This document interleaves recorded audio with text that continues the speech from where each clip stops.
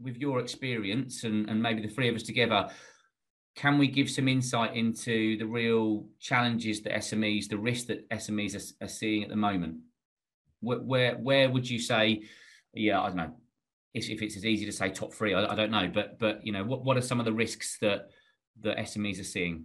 Well, okay, I think the first thing that I'm sort of trying to bang the message home, for want of a better word, is about knowing your customers, and I think it's just become even more key. I always went on about it anyway, but I think post-pandemic, I think it's becoming more important. There's more, you've got to rely more on your internal data, not just external data. And I think that the risk for SMEs is that they still don't do enough due diligence on their existing customers or their, prospective customers. So I think risk number one for me is literally understanding who you're dealing with, what liabilities they've got. I've heard a lot of SMEs don't even ask what sort of government-backed schemes have helped support their customers through the pandemic. I think risk number one is understanding that financial data. I don't want to talk about it too much because it gets boring after a while, but that would be number one risk for me. Is just making sure you know your customer and understanding what liabilities they have since the pandemic started. It's also knowing your customers' customers, by the sounds of it, like you said, what liabilities they've got. And by having, one of the things that I've seen a huge difference is, even to begin with in the early days of us going into this pandemic, was the drive to speak more to your customers verbally, if I'm honest, as well, or maybe an email, to have more of those conversations about how's business, how are you seeing the effects of COVID on your business?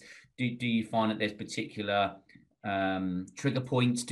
Whereas it was almost a bit, I don't really know if I should be having conversations with about that. I'm going to provide a service and that's it. So absolutely, Dan. No, I've done a few credit application forms with some SMEs recently, and we have created a COVID questionnaire. There's no point in avoiding the subject because, data companies like yourself, you've got to wait for people to file their accounts and everything else. But, when people want credit, they want it straight away. So, you need to have that information to hand and you need to ask those open questions. So I know a lot of people are embarrassed to do so, but you shouldn't be. At the end of the day, you're supplying on credit, so you're expected to get paid for something you're supplying now at a later date. So it's better to have that conversation now, isn't it, than when it gets a problem? So correct, absolutely right. So that would be, to me, is risk sort of number one. I think supply chain at the moment. I think with Brexit adding to it, we all know that our costs are going up. Whether you look at fuel, whether you look at timber, I'm not an expert in this area, but we all know that actually the availability and price of things is becoming more and more of a challenge. So, if you've got an SME that, I don't know, is in construction, for example, you can't get hold of cement or timber, it's going to be a problem because you can't complete jobs, you're not going to get paid for it, you've still got to pay your workforce. So depending on what industry they're in, there are those challenges. So that's another risk. And then of course we've got the repayment of all of these government-backed schemes, which is we all know started in May, I think it was, and some have been extended, but furlough ends at the end of September, and those people who did have a job have now probably not got a job, and there's challenges everywhere, Dan, and I could sit here and mention a load of them. But labour shortages is another one, isn't it? We're all hearing about. I heard that a big, basically British Airways are paying or giving their pilots, can you believe this, a interest-free loan or something to actually go and do a HGV license. Can you believe that? So to help out with transportation. So it's a massive shortage. So especially drivers. So again, it's going to have a massive hit on people's supply chain. So I don't know about you. It's one of the things that I didn't realistically see was as much of a problem when you're talking about the labour side of it and that sort of thing, until, as many of us did, having staycations, over the recent month, and went to Cornwall, and the structural side of our stay was fantastic where we stayed, but the ability to be able to get staff in that hospitality sector was dramatic. I mean, the level of service that we had was verging on appalling, and that wasn't down to the individuals that were there. It was that there was the lack of management because they couldn't get the people, or they'd only been there 2 weeks and then they decided to move on because the situation was really bad. They were apologising, like you say, from a supply chain point of view. Oh, we haven't been able to get this in this week, or we haven't been. And unfortunately, sometimes when you're paying money for a service that is detailed, you want to get what's on the tin. And when the tin isn't full because of whatever reason, you can't get the staff, you can't get the products, you can't get the supply chain, then you sort of think, well, I'm doing my bit. I'm paying that amount of money. I'm doing what I said, but you're not doing that bit. And I think that it was real eye-opener. I mean, we certainly didn't when I spoke to the manager of the hotel at the end of the stay, I wasn't rude in any way, but I can understand where he's coming from. But equally, I think he quite literally understood he was getting this with pretty much everybody, is that, what can we do? We're trying to make the best of a bad situation. And like you say, Martin, in the construction industry as well, I know that a good friend of mine as a builder, then he was saying we're really having to start to think differently, whereby we're thinking that much ahead of not whether we can do the job or we can necessarily even get the manpower, but it was more so about, like you said, the supplies, and can we get that, and can we then finish that job? Because with the construction industry, when you get to a certain point, it's like a conveyor belt, isn't it? Then you need that before you can do that. So it's a real change of mentality. I found from speaking to the SMEs that we deal with. Sorry, Martin. I was say, I think that's where our project is going to be very, very useful, because at the moment there is so many pressures on small businesses, as you say, to run the business, get the supplies, build the product, build the service, and then deliver it. What about the finance side? It's becoming secondary, but of course that's keeps the business going, the finance side. So it's they've got so many balls in the air at the moment. We're actually going to help, perhaps go in there and help them make sure they don't drop some of those balls, and perhaps if we can bring in some more help along the way. So. Of course, then we have got the risk of increasing insolvencies. There's no way of getting away from that as well. And you'll know that the amount of new company registrations sort of went to a hike, I think, in the first half of 2020. It has slowed down now. Yeah. But, we've got lots of zombie companies out there, and lots of, let's be honest, Phoenix companies, and lots of new companies where people have been made redundant and are starting up because they're disgruntled or whatever that may be. So they're going to be looking for credit or finance. So it's going to put added financial pressures on the market. Yeah, and do you know what? One of the things that it's a very good point, Matty, as well. One of the points that was raised to me on a forum actually as well was that you've got those. So let's look at the scenario. So we get made redundant, and you get a nice package. So therefore, you think, do you know what? I'm going to go and fair play for that entrepreneurial spirit. You go and say, I'm going to do that business that I've always wanted to do because I can do it from home. I've got the time, I've got the money, I've got the resource, and I'm going to go and do it. So you then go and do it, and it may be the first time you've run your own business, and then you realise just how much work it is and how much of the other stuff you have to do to come with it. So then someone, as the industry starts going again, then someone from maybe, that you knew in the industry before that you're in, they say, oh, Bob, why don't you come back and do this for me? And you think, I've had a go at this. I didn't really like it. I think I'll go back to my old industry. So I think that one of the things that we were looking at was that actually you can see these smaller companies, these I'm trying to think what the name is for them now as well, but you sort of your smaller one-man band, micro businesses. That are really I can't put the word is, but equally they then say, do you know what? Actually, I've been doing that for 7 or 8 months. I found that that's really hard. Do you know what? I'm going to shut the company down and I'm going to go back to an easier life, supposedly. So then, okay, that limited company may have debtors, that are all of a sudden shut down. So there's not even, for example, the fact that you can predict the company was maybe doing okay, and it was growing, but actually because it's another option has come, then without any foresight, then boom, but then equally, like you said before, Martin, as well, by having those conversations with people to sort of say, keep in touch with your customers and maybe understanding them, that those pressures, then you can maybe have a closer bond with them and you can stand as good a chance as you can. You're not going to get everything, but maybe. Yeah, I mean, I think we're going to see more acquisitions or mergers, whatever you want to call them, as well. So again, that comes with some risks for whoever's supplying them or supply chains. So look, there's lots out there. I don't want to scaremonger anything, but let's be honest. If you just need to be aware of those risks and understand that the risk of what you're taking on and calculate that. Yeah, that's it, really. Yeah, especially because people are just surviving in a number of cases, and they're not necessarily thinking about, like we've just talked about, all the change that's going on. Yeah, exactly. That's the zombie company for you. Yeah.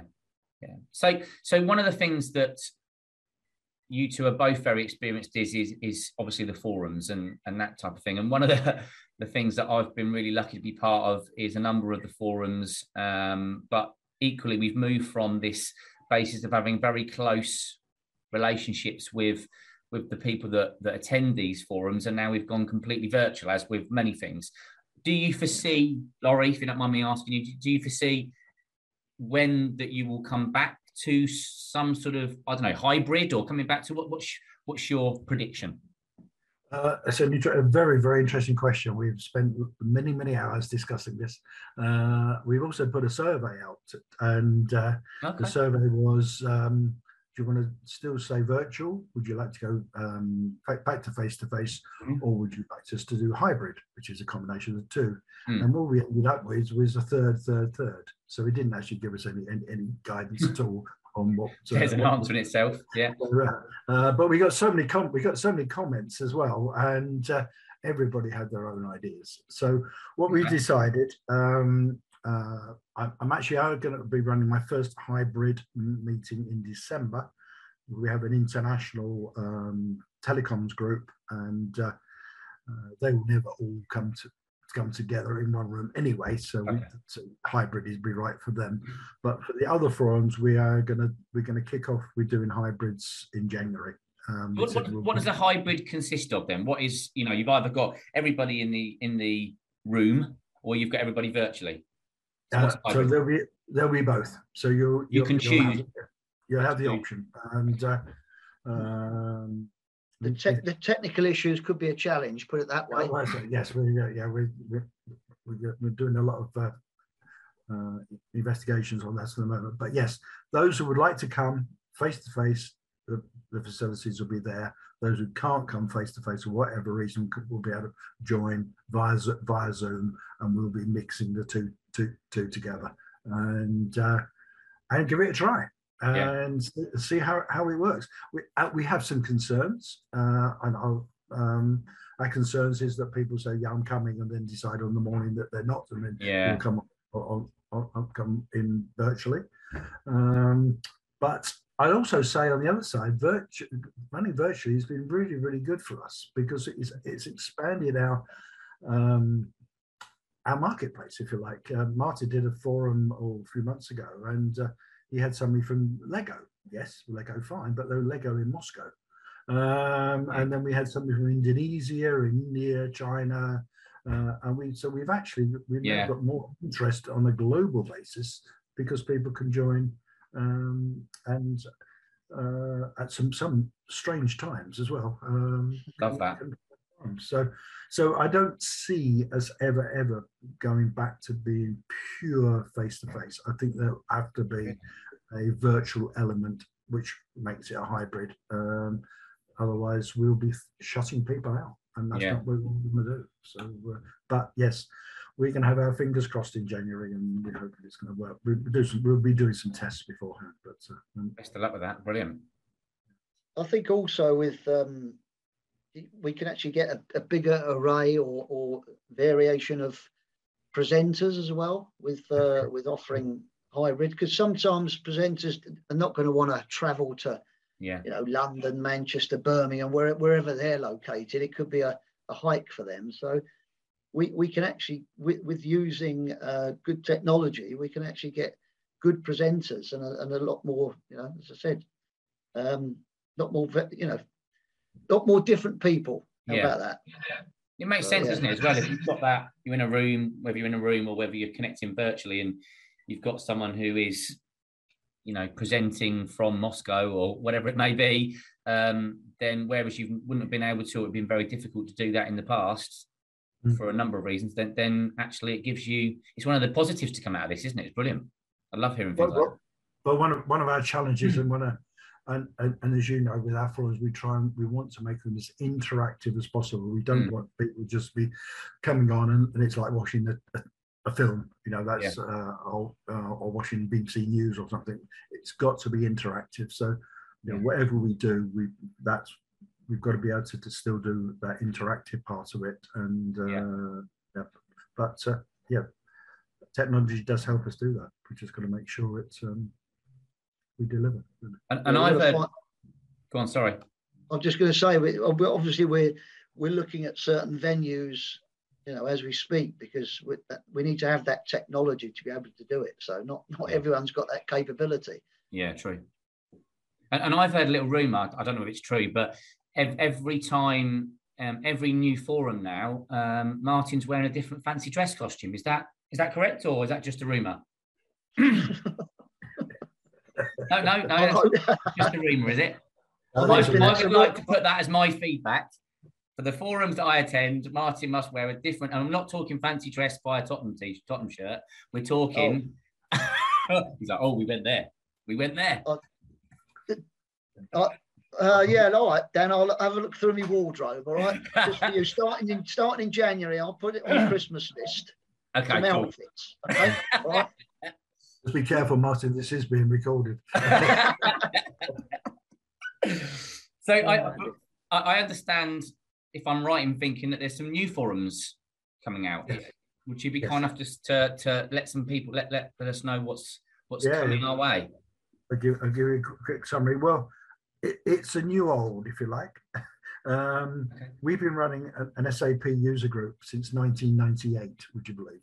Wow. And we've helped hundreds of companies go through the plan to implement, upgrade, or use their system better, if that's good English.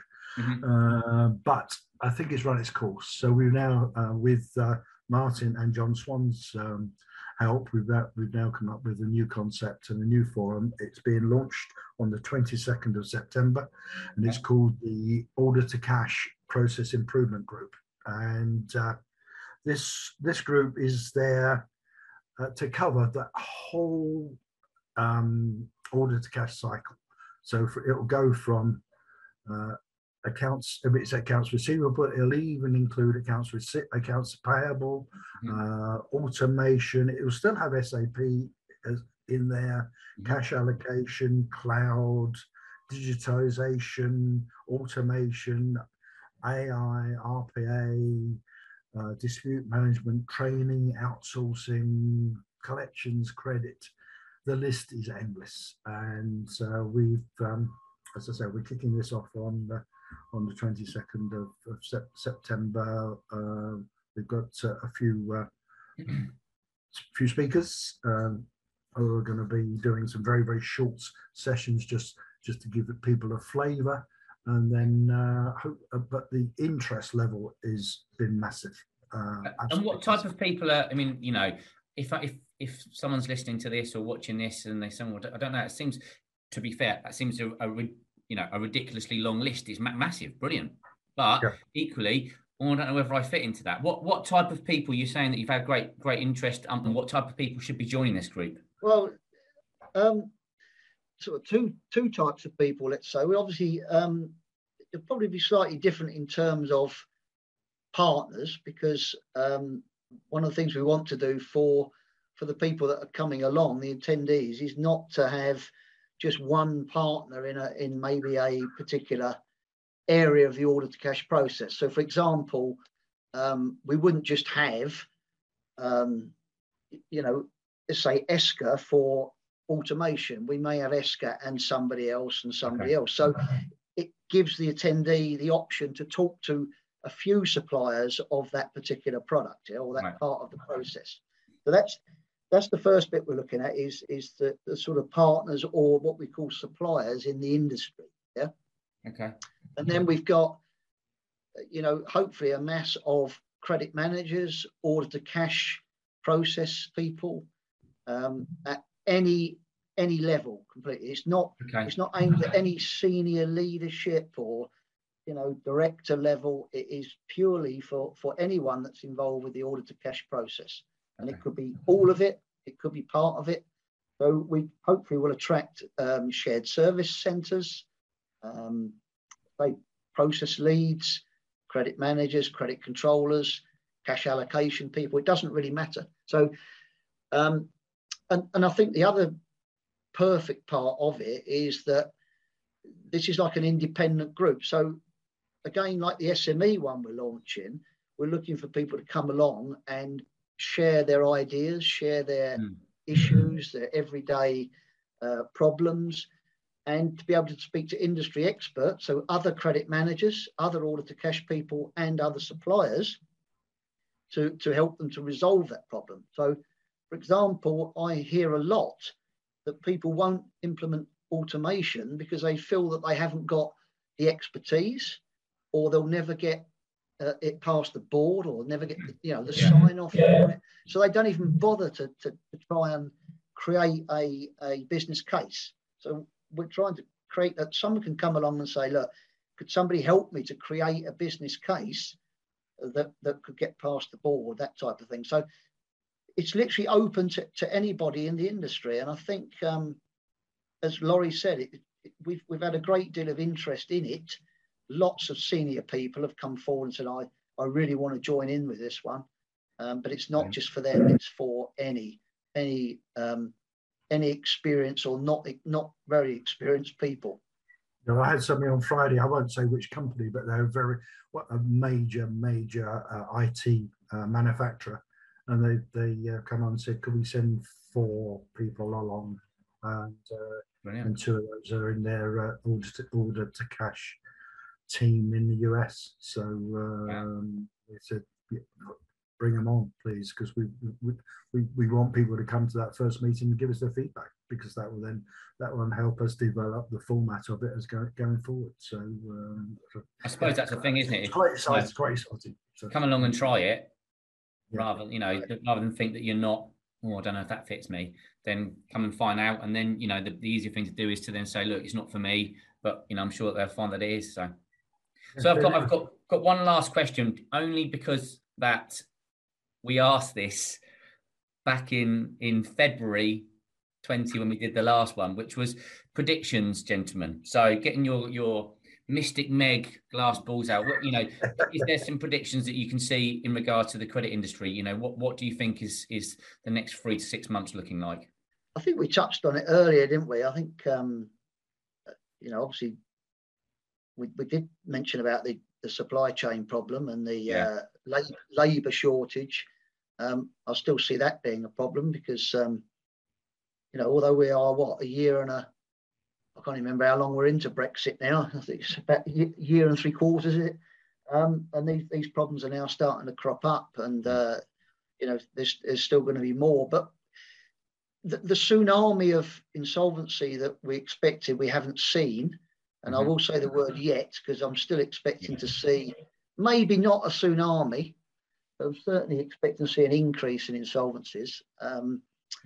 So how everyone's been saying, oh, it's going to happen this quarter, next quarter, but I think once furlough's over and some of these loans have got to be repaid, it's going to happen. I think it's going to take a while to have the knock-on effect.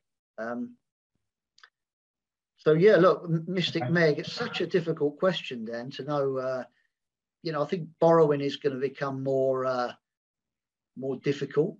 We know that the housing market is let's just say is a bit artificial at the moment. I would say it's inflated prices. So people are probably borrowing money to buy the houses, and you know what? If you look at it, it's quite scary what could happen. And I'm not an economist, but money's going to become tighter, in my opinion, and inflation's going to go up. And so any thoughts, Laurie, or what do you think? Well, I'll tell you what came into my mind, actually. Would you believe the title of a song by The Who called Don't Get Fooled Again?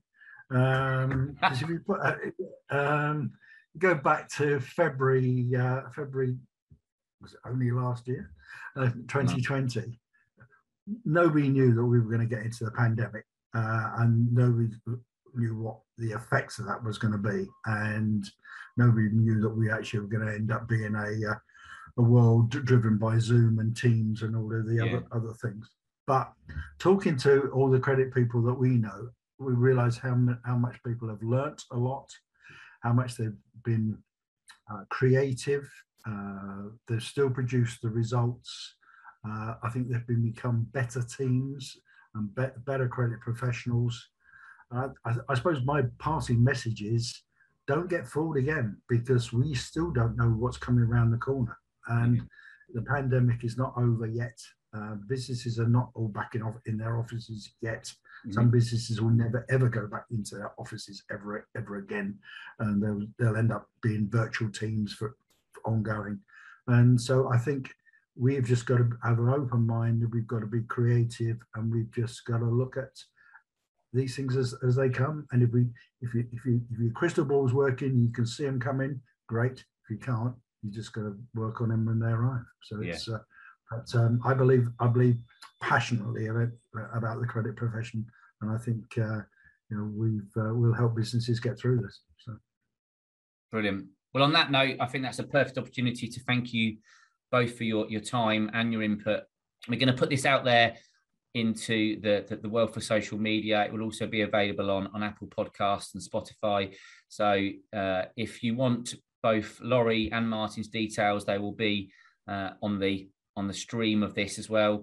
And I believe that they can get anybody that's interested and wants to talk to you, not only through this SME project, may I say, there'll be a lot ongoing that. And again, that's the 29th of September is the next event on that. But also if they want to get in touch with you about any forums that are going on, and certainly the Order to Cash new forum, then they can do so via Forums International as well, can't they? So please get in contact with these two lovely gentlemen if you want to. And thank you again for all your time. Thank you very much for inviting us. Great. It was great. I enjoyed it. Thank you. Pleasure as always. Stay safe, gents. Take care.